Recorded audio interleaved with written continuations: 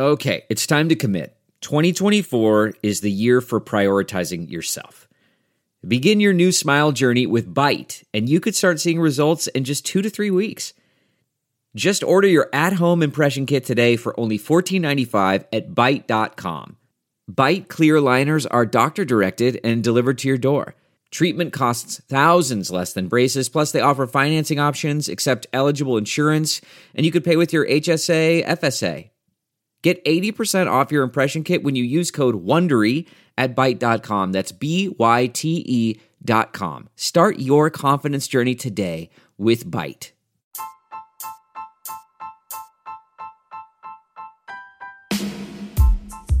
Hi everybody, Cheryl Atkinson here. Welcome to another edition of Full Measure After Hours from on the road at the U.S.-Mexico border in Texas. Today, what are the facts on the ground when it comes to talk of a border crisis? I'm here to do the first-hand research. We are here driving around on assignment in South Texas. With me again, Daniel Steinberger, producer, and photographer Brian Barr. We thought we would give you some information as to what we're encountering as we're researching and shooting stories for the upcoming Season 7 of Full Measure, going to be here before you know it, just a couple weeks. But we wanted to come back to the border as we often do and just get the lay of the land. And what I like to say is we try to come without a lot of preconceived notions, or at least open-minded enough to see what's really going on and let that tell the story. So we're not finished with this shoot that we're on. We're visiting different places and talking to different types of people. But I thought we would tell you about what happened yesterday morning, because Border Patrol let us follow along with them. We wanted to, as we often do, see how busy it is on the border, how much illegal traffic is coming across. And you probably heard a few months ago, after we had visited the Arizona border and kind of broke some news about the wall construction stopping and a really big uptick in illegal immigration and supposed drug trafficking. Well, there hasn't been a whole lot of coverage since then. Hasn't been as much. And we were hearing anecdotally that the illegal immigration situation, or the number of interceptions, is really high, maybe at a historic high. So we were trying to find that out. I thought we'd talk about our trip with Border Patrol yesterday morning. So we got up at I got up at 3:45 a.m. to meet them at 4:45. You know, their work is 24/7. And they let us hook up with them in a parking lot and then start taking calls. It was just a couple of minutes after we said hello and met everybody that we got the first call that we're going to talk about. So first, why don't you talk a little bit, Daniel, about setting and organizing this and where we went on that first call when they said there were some illegal immigrants close by? Well, we've been talking with Border Patrol for a couple of months about going out with them and seeing what they're encountering and seeing what's happening along the border. And so I've been talking with a sector leader who kind of handles media and for this area, and we've gone back and forth about what we would see, what we could do, and so we ended up, as Cheryl said, we ended up going out with them early in the morning. And so our first thing is we kind of zoomed along and followed a patrol car through these windy dirt roads. And as we got there and got out of the car, we saw, I think it was 6 or 7 immigrants that had come across the border.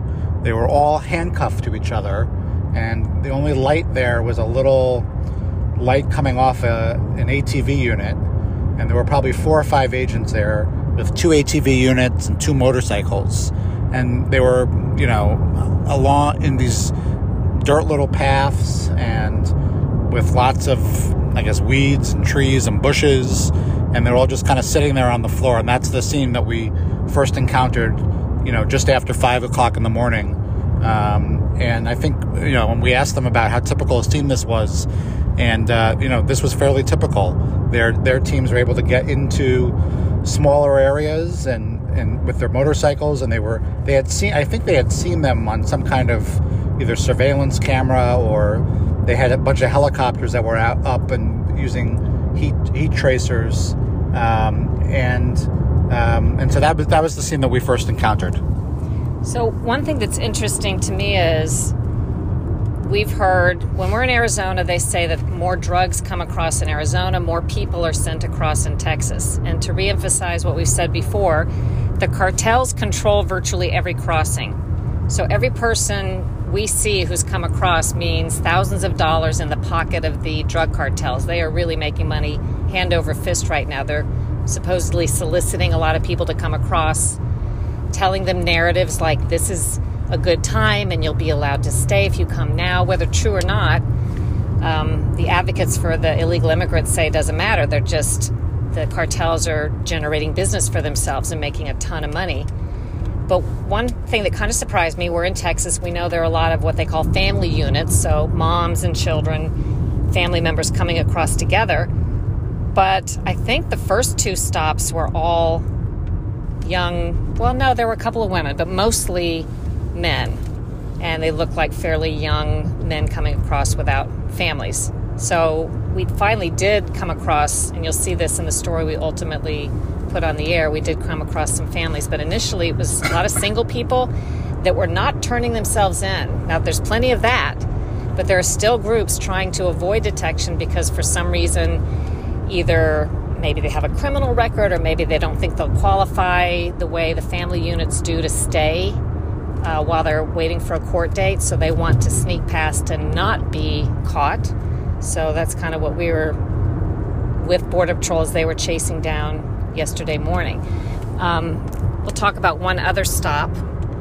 So after the pre-dawn one that Daniel talked about, where we saw those guys and maybe two women with them handcuffed, we ended up with Border Patrol as they chased down in some brush. They have a lot of technology we've learned on these trips that will show them either through cameras or heat sensors or ground motion sensors that will tell them if somebody comes across. But finding them is quite another matter, and it relies on a lot more, I guess you'd call low-tech methods, like just tracking them through the brush. So I thought Brian could talk about that, because poor Brian was having to run after these Border Patrol agents through this really tall brush as we went with them, finding people they knew had crossed. You were there too. Yeah. Everybody was there. Whoa. He said to us, "Do you guys want to get dirty?" And I was just like, "Fine." I don't know what that means, but fine. And sure enough, we parked our cars and started walking through the brush, and it was head-high grass. I don't even know what kind of grass that was. Yeah, it was really tall, and the whole time I'm thinking... Snake, ticks, blah, blah, blah. And no ticks or snakes, thank God. But I've been on a few of these when it felt like the person we were shadowing was maybe heightening the experience a little bit to, you know what I'm trying to say? Like, show us what they do. Show us what they do and, you know, be a little bit more gung-ho than they normally were. And I had that feeling, but very quickly we found two people, like what looked like a mother-son sitting in the brush. And then about 10 minutes later, they found another 6 more and just lined them up on the bridge. An older woman, a couple of, probably mid-20s females, and a bunch of guys. Yeah, and actually what could be perceived as a mother-son, I was talking to one of the border agents, and he said he wasn't clear actually who they were. The young man, he was 19, was from the town of Reynosa, which is right over the border in Mexico, and so while he didn't know for sure, and they were going to fingerprint him and try to figure it out, they actually thought maybe he was responsible for smuggling this woman over, and perhaps he was somebody who has helped smuggle people over. So that could be, it could be perceived as, you could see it as one thing, but he was telling me later that situation could actually be a little different. And you don't know. I mean, that's part of the problem. When people come across, even if they produce an ID, it doesn't mean that's who they really are. And that's one of the things that critics point to. They will do typically a background check to see if any of these people have a criminal record Here in the United States, well, that's not going to show if they came from, some of these people are coming from places like Africa. I think they told us there were people from 50 different countries they've been picking up this year in 2021. Back after a short break. Do you have something to say and want to make your own podcast? Let me tell you how to do that for free with Anchor. Anchor has creation tools that let you record and edit your podcast right from your phone or your computer. You can even add any song from Spotify directly to your episodes. Anchor will distribute your podcast for you so it can be heard on Spotify, Apple Podcast, and many more places, and you can make money from your podcast with no minimum listenership. It's all you need to make a podcast in one place. Download the free Anchor app or go to anchor.fm to get started. We are back along the U.S.-Mexico border in South Texas. I'm with photographer Brian Barr and producer Daniel Steinberger.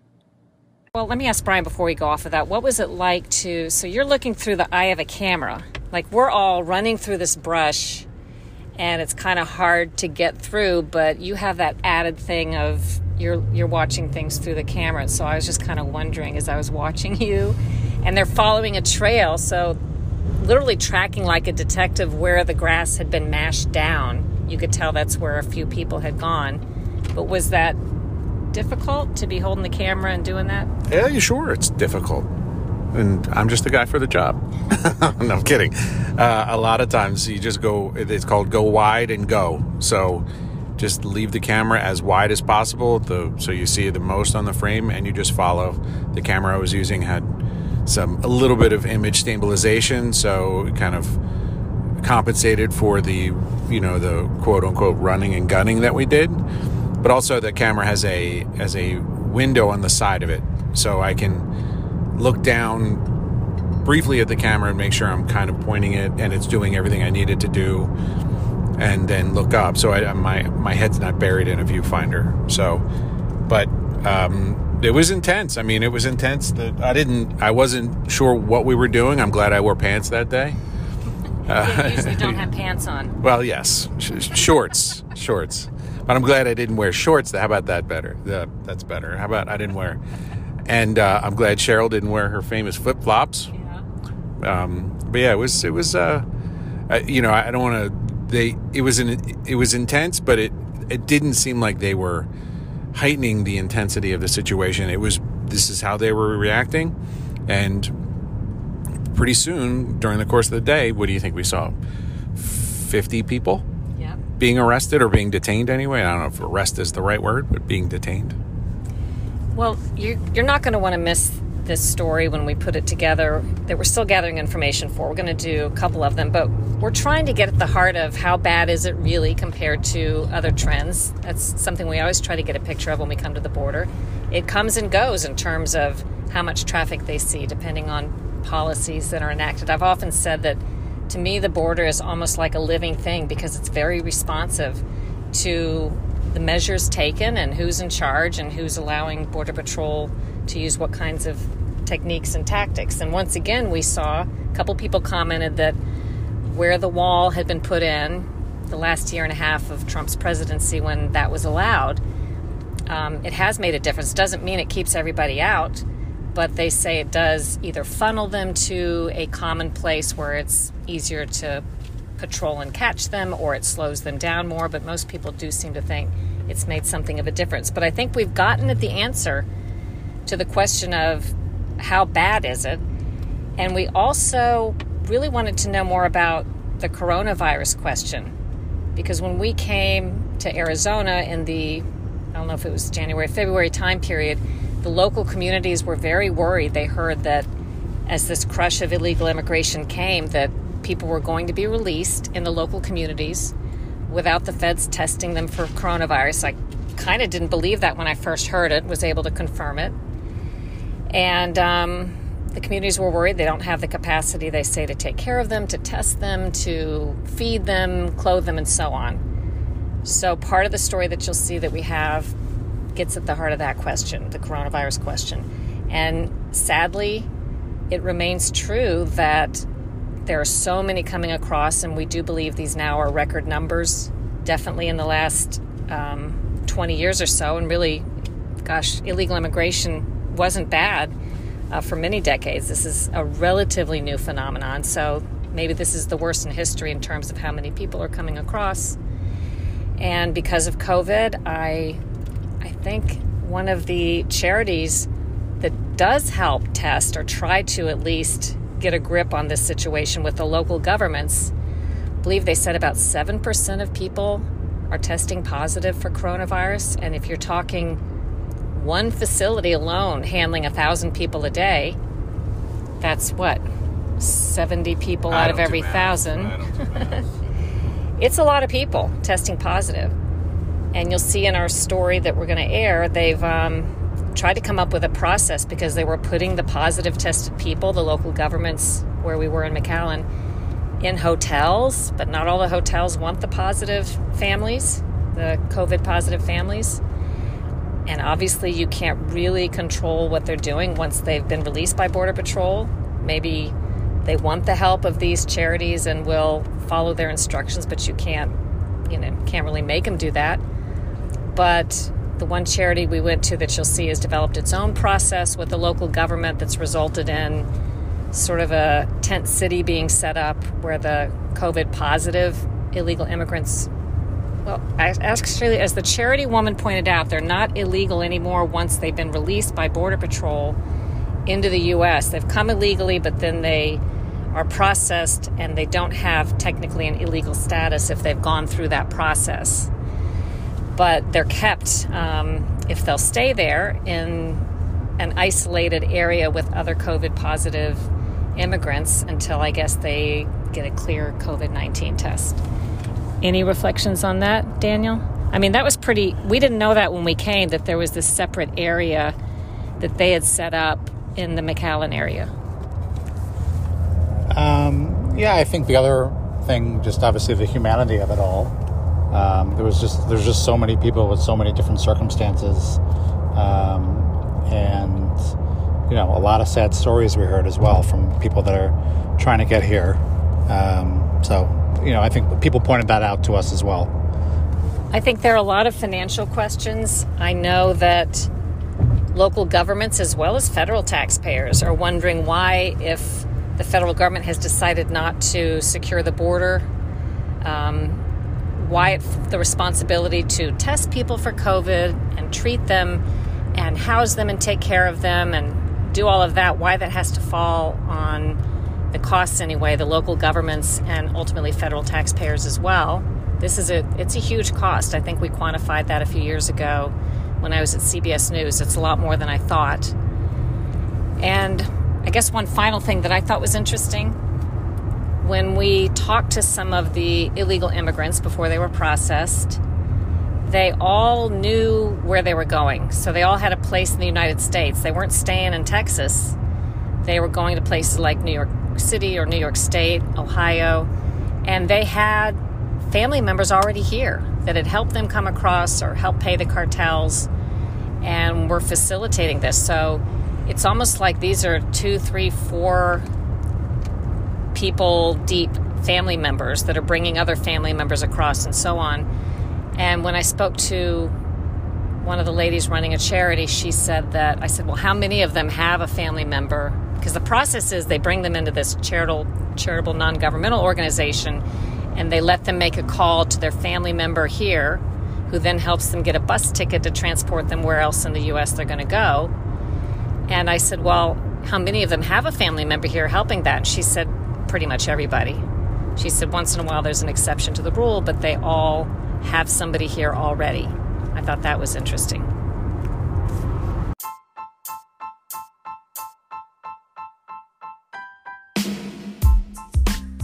Many thanks to Daniel and Brian. There will be a lot more on this topic on an upcoming edition of Full Measure. We're getting closer to starting our Season 7 in September. But in the meantime, we're still traveling, shooting, searching for new stories, original stories that are sure to bring you information that's underreported, unexpected, sometimes even censored elsewhere on important topics. More like news used to be when reporters more commonly aired different sides in a scientific debate or provided you information and let you make up your own mind. rather than acting as the minder telling you what you can believe, read, and think.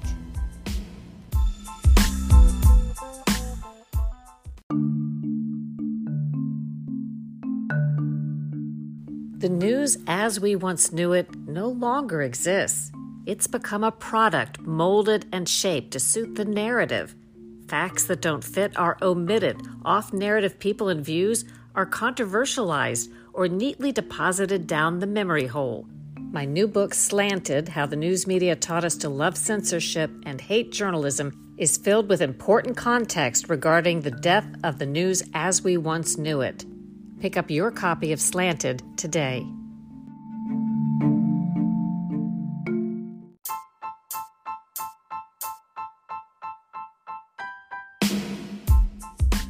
I hope you enjoyed today's podcast. I hope you'll check out Full Measure every Sunday throughout the summer. We'll be back with a new and fresh Season 7, our 7th year, beginning in September. I hope you'll check out my other podcast, the Sharyl Attkisson Podcast. Subscribe to both of them, leave a good review, share them with your friends. Do your own research, make up your own mind, think for yourself.